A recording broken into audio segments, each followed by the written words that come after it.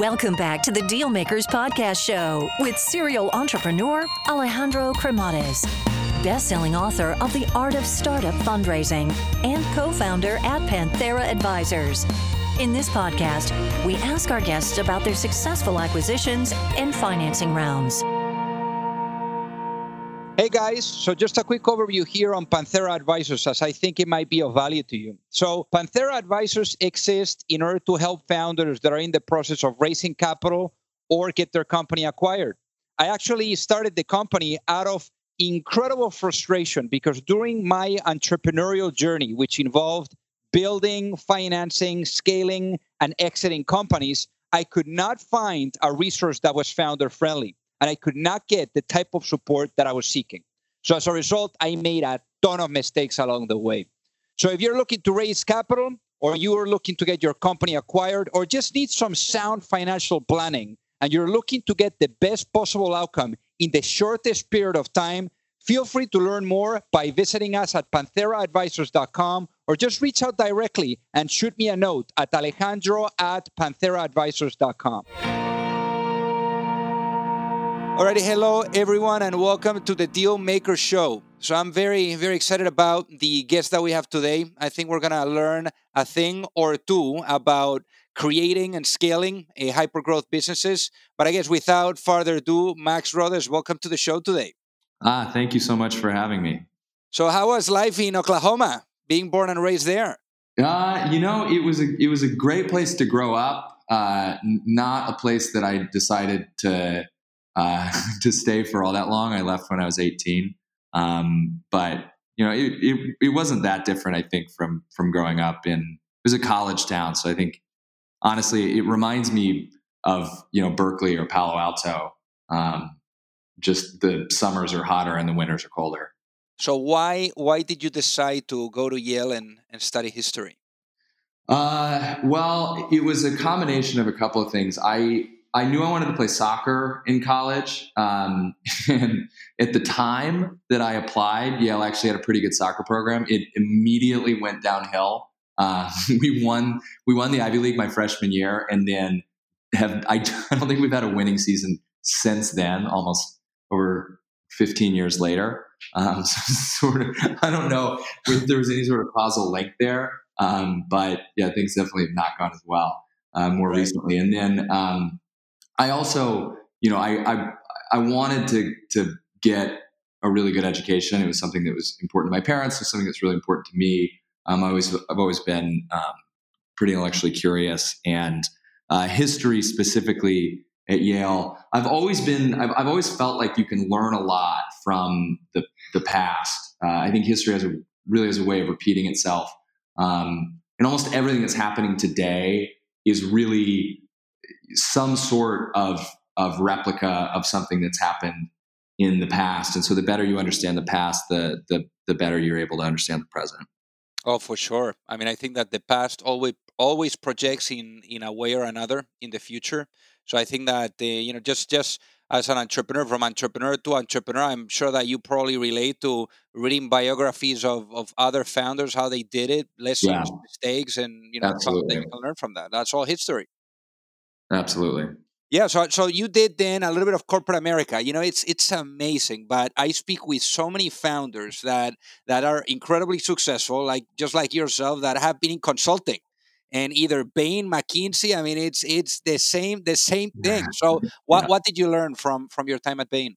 I think that the most important thing I learned is how to break down a problem into its component parts and really understand the root cause of problems and how to reason from first principles to find solutions. I think something that I say a lot is it's impossible to solve a problem if you don't understand the cause. And I think it's really easy to end up in a situation where you're treating symptoms and not actually treating the disease. And I think that's something that Bain, and I'm sure the other major consulting firms do as well, as they teach you how to really make sure that you're being rigorous, looking at the data, and really understanding a business problem deeply before jumping into solutions. And I think the other thing that's been really helpful from that experience is just the network. I mean, I think we're we're a little over 100 people now, and I think 12 or 13 of them worked at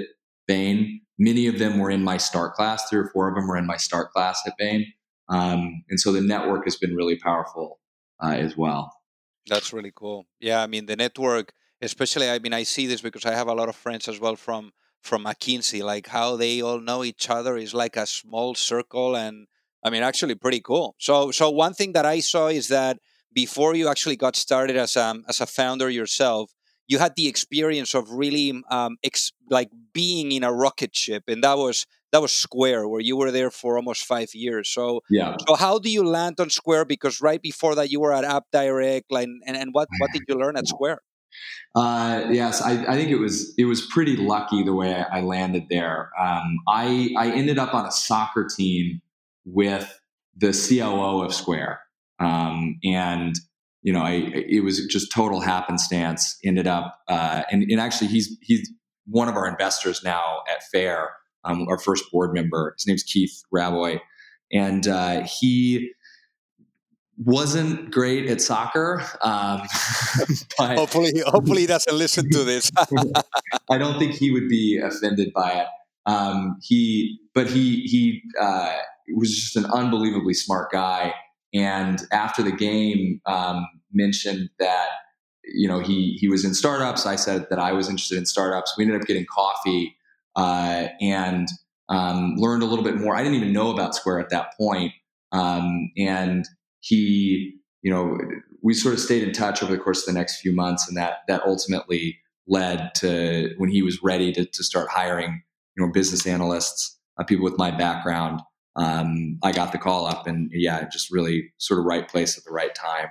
And then in terms of what I learned there, just incredibly fortunate to have that experience. I think Square is one of those rare companies that started out hot and really got it right from day one. We definitely made mistakes along the way, and I think there's a lot to learn from mistakes, but I think that you can also learn a lot from successes. And I tend to think more about the things that Square got right as I'm building Fair than I do about the things that Square got wrong. And I think the big things that Square got right were, number one, having a really clear idea of what the mission, the purpose of the company was. And that was really all about financial inclusion and just leveling the playing field for small business owners. And that was also a mission that I got really passionate about. And that, is the mission at Fair as well. I think I saw the power that technology could have in improving people's lives, especially small business owners.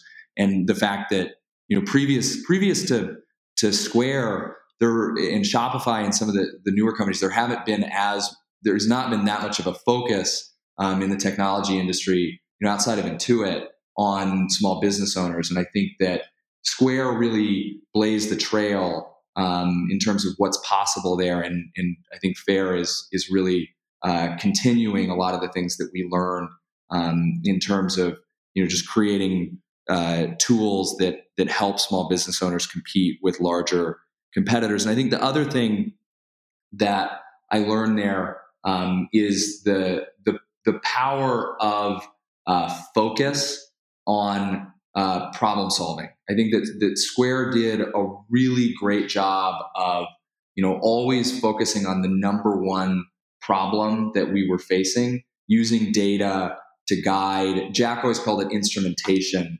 and always having instrumentation of understanding, what's going well, what's not going well, and just continually iterating and improving problems. And then the third thing, maybe the most important thing, is Square just had this unbelievable culture of innovation, where it sometimes it felt a little chaotic.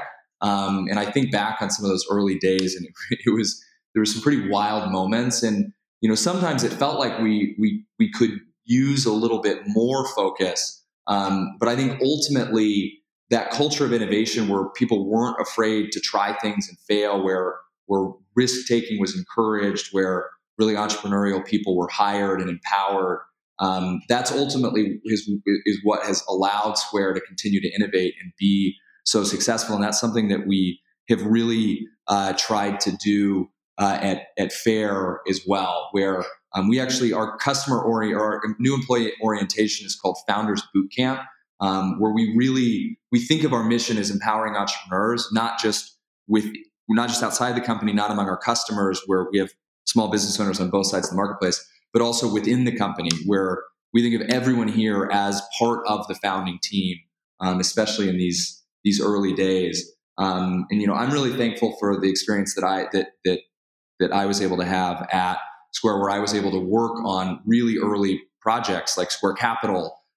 We got that off the ground, and I basically put together a pitch deck, went and talked to a bunch of customers, and then went and presented to Sarah Fryer, our CFO, and Jack, our CEO, and they gave us the green light. We got engineering resources. Ultimately, we were able to bring our head of risk, J. Brian Scott, on to lead the project and get that off the ground. And now it's a huge business. And Cash was basically the same way, where we started out in a small room. It was like 10 of us. Actually, both my co-founders were also on that project in the early days. And there's like a 2-year period where it wasn't really working, and we just kept being given space to try and innovate. And there was a belief that it would work. And ultimately, Cash is now a huge part of Square's business. And those really were treated, both of those were treated as startups within Square. And I think that's something that's an approach we try to take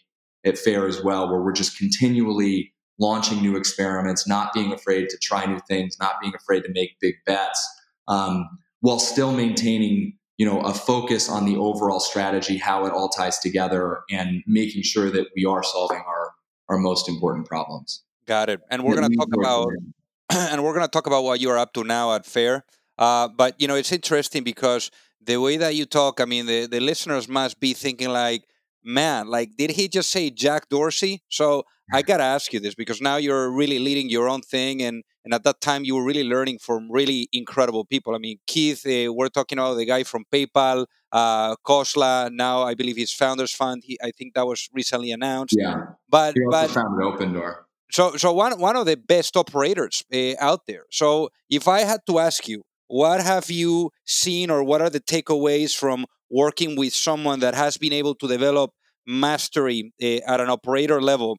And then also, what have been your takeaways from working with and really reporting to someone like Jack Dorsey, who is, arguably many people are calling him the next Steve Jobs and one of the best visionaries out there. I mean, what are your takeaways from really working with the visionary that has the mastery and the operator that has the mastery? Yeah, I think Keith and Jack together were a big part of what made Square and what ultimately made Square successful. And I think that a lot of that DNA, two very different approaches to building companies, were brought together at Square that I think has proved to be really powerful. And we've tried to marry those two different approaches at Fair as well. And I think the big thing from Keith is he is better than anyone I think I've ever worked with at distilling information down to the things that really matter. I can remember presenting, work to him and knowing that there was maybe a couple of areas where the analysis was soft or where the conclusions didn't feel quite right. And he would always just jump straight to it and unravel it, and then help to build on the thinking. So just the amount of horsepower and the ability to synthesize information, and then use that information, use those insights to drive the business forward. When I talk about Square was so good at focusing on the most important things, I think that Keith was really exceptional at that. And what about Jack? What do you think made Jack so special? Yeah, and then I think with Jack,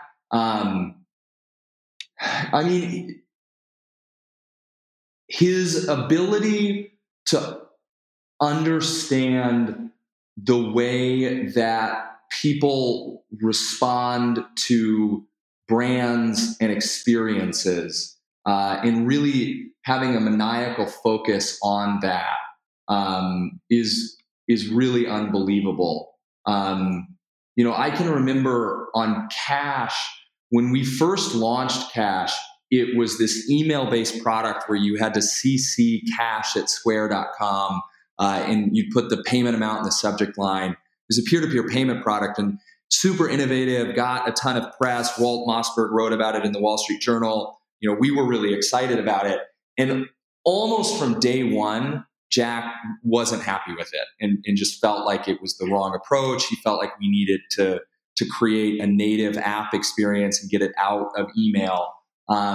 And it took us probably 9 months of him just patiently saying, when are you going to fix this problem? When are you going to fix this problem? And then finally, I did a bunch of customer interviews where I actually talked to people who are using the product. And sure enough, almost all the problems that people were having were stemming from them just not having a consistent enough experience trying to send payments over email. Like sometimes the emails would fail.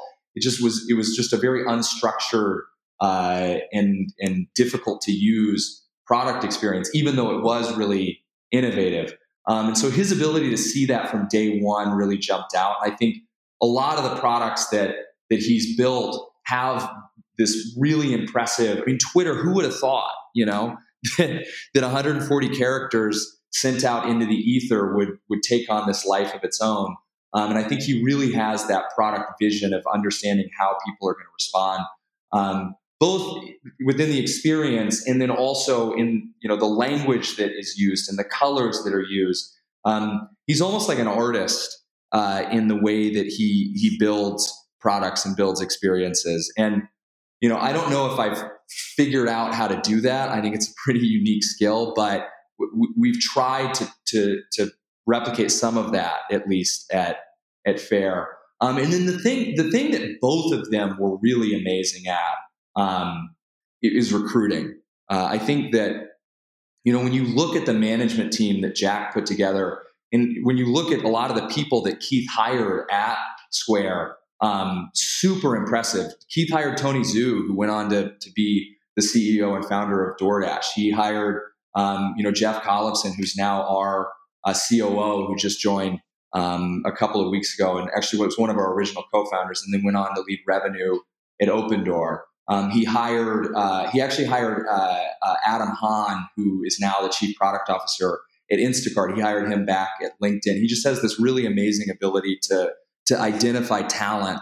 And then if you look at the executive team that Jack hired, Gokul, Sarah, Francois, just incredibly impressive people, both identifying those people and then recruiting them and getting them to buy into his vision. I think that has a lot to do with what made Square successful, and it's their ability to build those great teams. And I think that that's something we've worked really hard on making sure that we try to create at Fair as well. So let's talk about Fair. So how did you incubate this idea? Because obviously ideas take some time to come to fruition. And what was that day like where you said, hey, we got the right guys, the right founders, let's pull the trigger? Yeah, I think the founders actually came first, where originally it was me, Marcelo, Daniele, and then Jeff, who just rejoined as our COO. All four of us worked really closely together at Square, and we felt like we had really complementary skill sets. Where I come from a product background. Daniele comes from a risk and security and data science background. And then Marcelo is an incredible engineer. He was actually a barometer at Square. Like he set the hiring bar at Square, which has proven to be a very valuable skill when building out our engineering team of being able to identify top tech talent. And then Jeff is just an incredible operator. Led the retail team at Square, led operations for Caviar. Great team builder, really understands go to market. When we were starting out, we felt like we had all the building blocks in place. We all, had entrepreneurial experiences, wanted to start companies. We'd been talking about it for over 2 years before we all made the leap. And then specifically with this idea, We went through 3 or 4 different iterations of different ideas. We worked on a car insurance startup. Marcelo and I spent a few months trying to sell dental drills, which is a very long story that I won't go into, but you can imagine why that didn't work out. Right. And then finally, we started working on this one. And it was almost immediate that we knew that it was the right idea. It just felt right almost instantaneously. And I think it was because we were solving a problem we understood really deeply. We'd had the experience from Square working with small business owners. We really understood the customer. And then I specifically had the experience of introducing the Blunt umbrella to the US market. And I saw up close how painful it is trying to get products into stores. And I saw the pain on the retailer side of how risky it is and how much fear there is when bringing on a new product. And so, this idea of being able to underwrite the inventory risk and actually allow retailers to try products with free returns felt really revolutionary. We were just excited about it from day one. And then as we started talking to customers, you could just see the look on their faces that we were onto something. You could tell that there was a level of excitement. I'd worked on products that had failed. You probably have never heard of CardCase, and that was a product that I worked on. There's a reason you haven't heard of it. And I worked on products that were successful, and I had some intuition around what that felt like when you were talking about something that was really going to work. And this had that feeling. You could just feel it in the room when you were talking to retailers about the idea. And when you came up with this idea, or where you were testing all these different concepts, were you already in Y Combinator, or Y Combinator came after you already had set your eyes on this? We decided to apply to Y Combinator almost like 2 weeks after we decided on the idea. So it turned out to be a really good forcing function for us to really hone in on exactly what the customer pain points were we were trying to solve. The timing was really fortuitous in a way, and ended up using the Y Combinator application to develop, the initial hypothesis that ultimately led to FAIR, and then really started testing it. We actually started working full time on the idea. Me, Marcelo, and Daniele, Jeff had left at that point. The day that Y Combinator started. Got it. So then, one of the things that I always say to founders, because there's right now like 450 accelerator programs out there. There's just so much noise on the space about this. And I think that most of them are full of noise. Now, I think that the one that really makes sense is Y Combinator. So really, otherwise, probably best to just grab that equity and give it to a bunch of advisors and good people that can get involved. So I guess what makes Y Combinator so great? Yeah, I don't have much experience with other accelerators. I can definitely talk about what made Y Combinator so valuable for us. I think the first thing is it creates a pace of play where you've got this 3-month period, and you've got all these other great entrepreneurs that you're working alongside, and great advisors. We were working really closely with Sam Altman.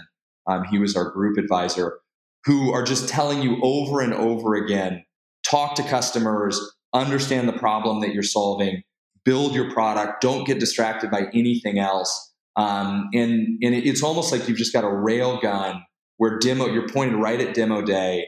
And the only thing that you need to worry about is getting traction, proving product market fit.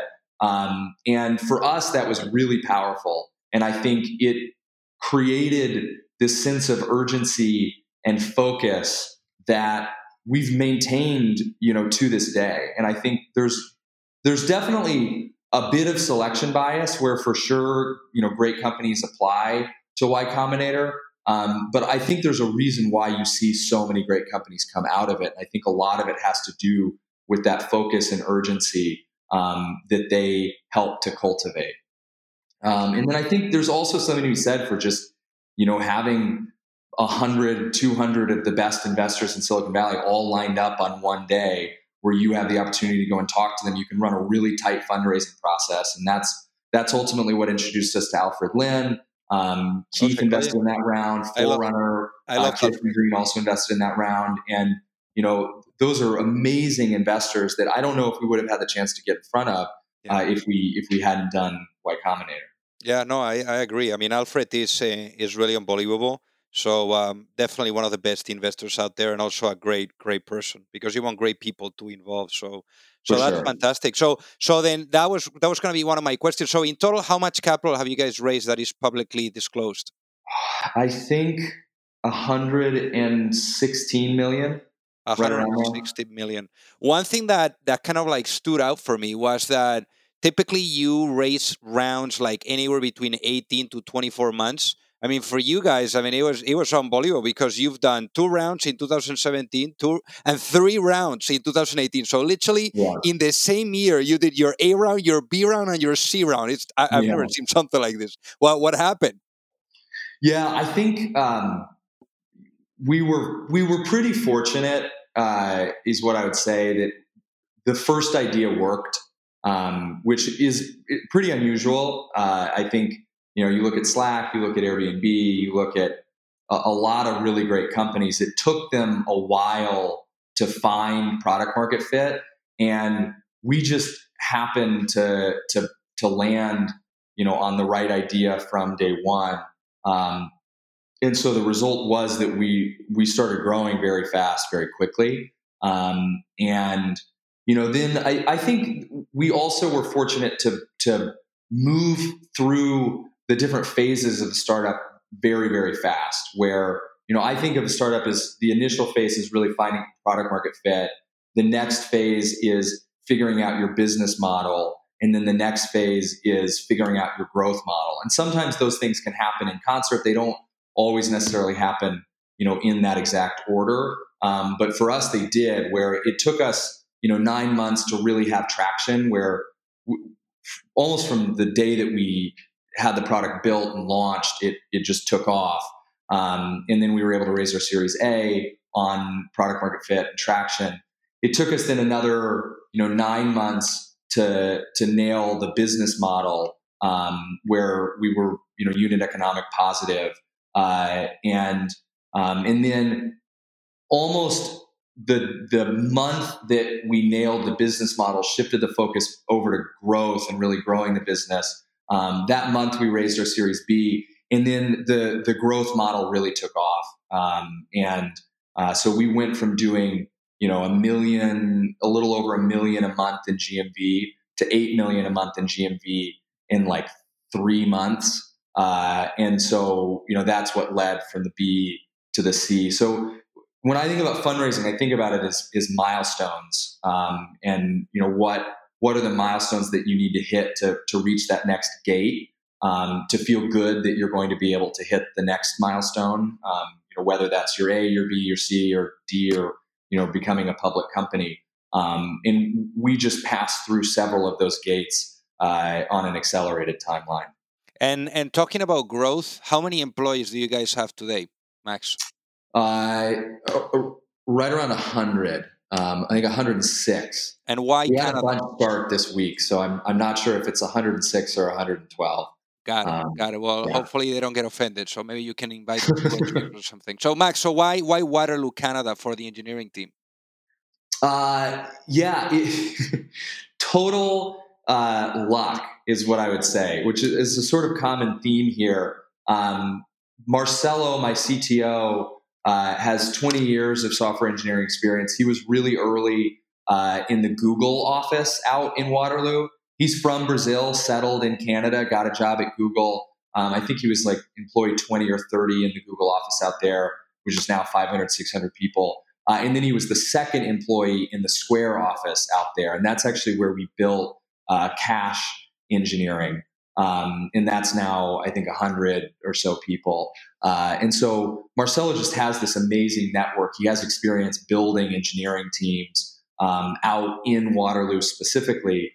And I love Marcelo. And so, we were actually concerned about it initially. that we heard from a lot of investors. You can't build a company with engineering teams and product teams in a different location. We knew that wasn't true because we did it with Cash. Cash is almost completely remote, so we learned how to do it, and we had confidence that we could do it. What I think we didn't realize at the time, and why I said it was luck, is that it's actually become a superpower for us, where University of Waterloo is one of the best engineering programs in the world.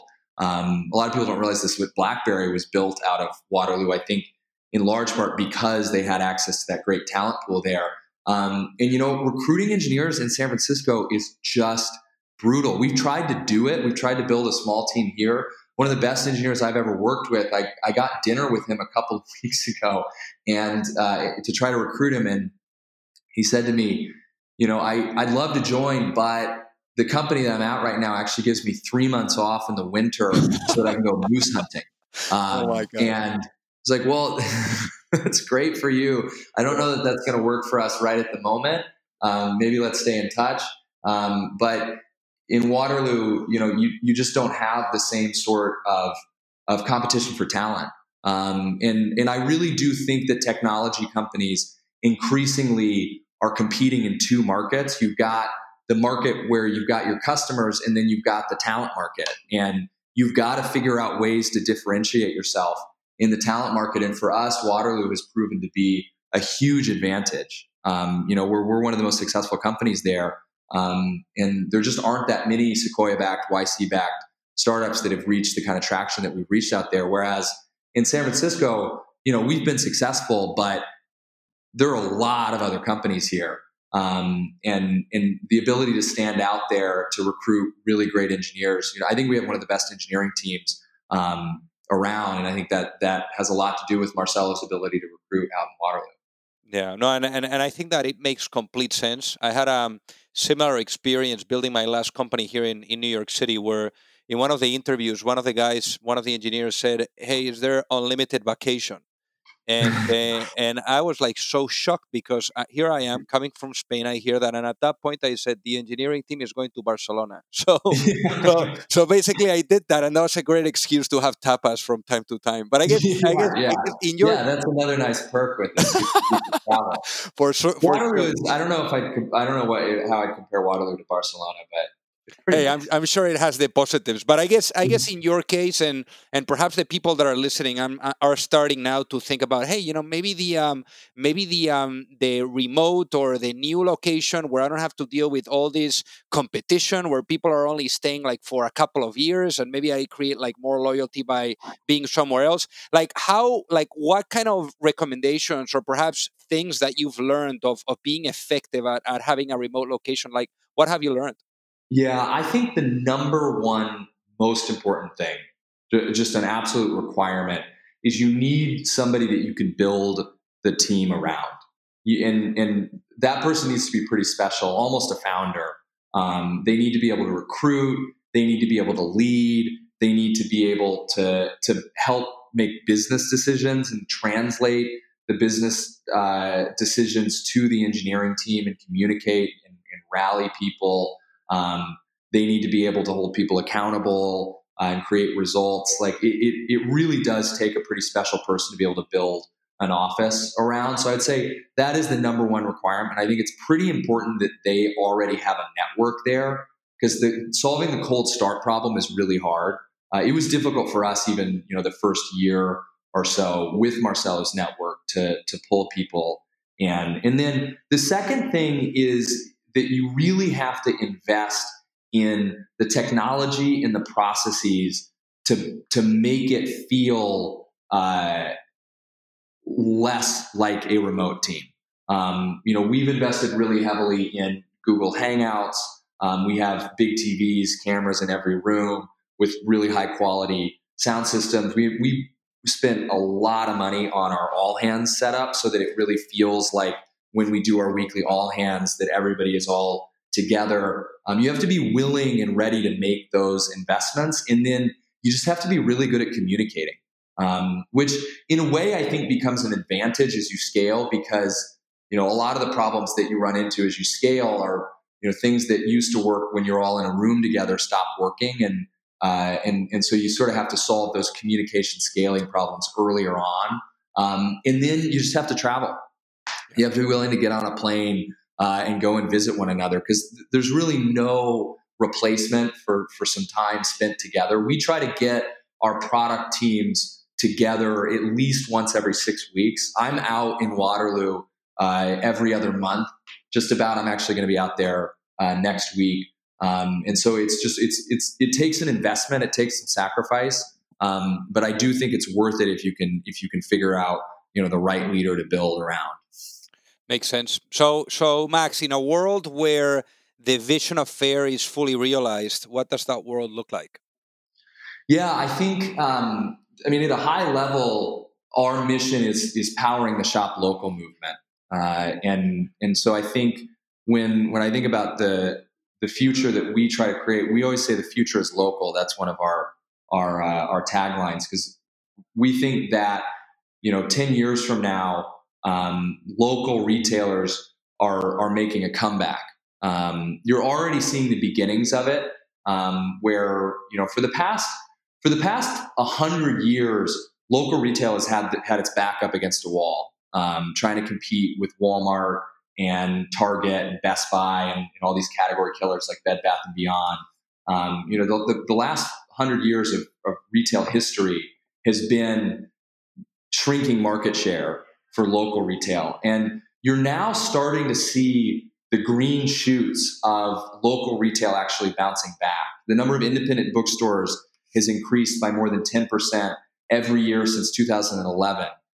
Independent grocery stores are coming back. Independent pharmacies are coming back. You've got main streets all across the United States that are starting to revive, where you've got the strip malls starting to collapse. And the reasons for that are, first of all, the big box retail apocalypse is a very real thing, and these stores collapsing mostly because they've just taken on too much debt. A bunch of private equity companies levered up and overexpanded, and so these companies basically can't pay their leases and their interest payments, and so they're failing. That's creating white space for smaller retailers to fill. The year that I mentioned, 2011, when independent bookstores started coming back, that was the year Borders went bankrupt. But the other reason, and I think the more interesting reason, is that these stores have figured out how to survive in a world where they can't offer the lowest prices and the largest assortments.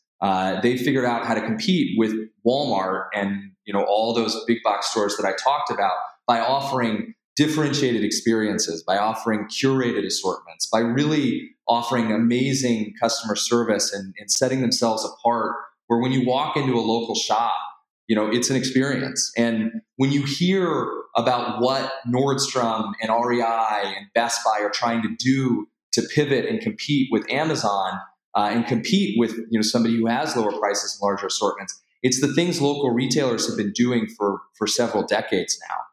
And so they're really well positioned in many ways to survive in this post-Amazon retail world. The big thing that is holding them back is the technology. It's the fact that all the innovation that's happened in retail over the course of the past 100 years has happened among big box retailers and now among online retailers. There's been very little innovation among small retailers, and we think that we can use technology to level the playing field for our stores. We have 25,000 stores today. To put that into context, there are 27,000 Starbucks locations in the world. So that gives you a sense of the scale of our network. By the end of this year, we'll have 100,000 stores, and we think 5 years from now, we'll have 1 million stores. And when you add up all of those stores together, they are actually bigger than Amazon and Walmart put together. And when you take that scale and you take the ability of technology to help them make better buying decisions, to help them manage their inventory better, to help them allocate capital better, and ultimately, I think, to help them connect with consumers, you've got a really, really powerful combination where, I think 10 years from now, a lot of the advantages that the big box stores have will go away, and you'll be left with, consumers making a choice. Do I want to shop local? or do I want to shop at a big box store? And I think consumers are going to go with the community, the experience that local retailers can offer. And I think we can be a big part of that. That's really, really interesting. So Max, you've been involved with obviously with Rocket Ships, leading, different departments and products. Now you're actually driving your own rocket ship. So you've seen quite a bit on what works, what doesn't work. So I guess if you had the chance to go back and speak to your younger self, what would be that piece of advice about business that you would give to yourself, and why? I think the biggest thing is just be patient.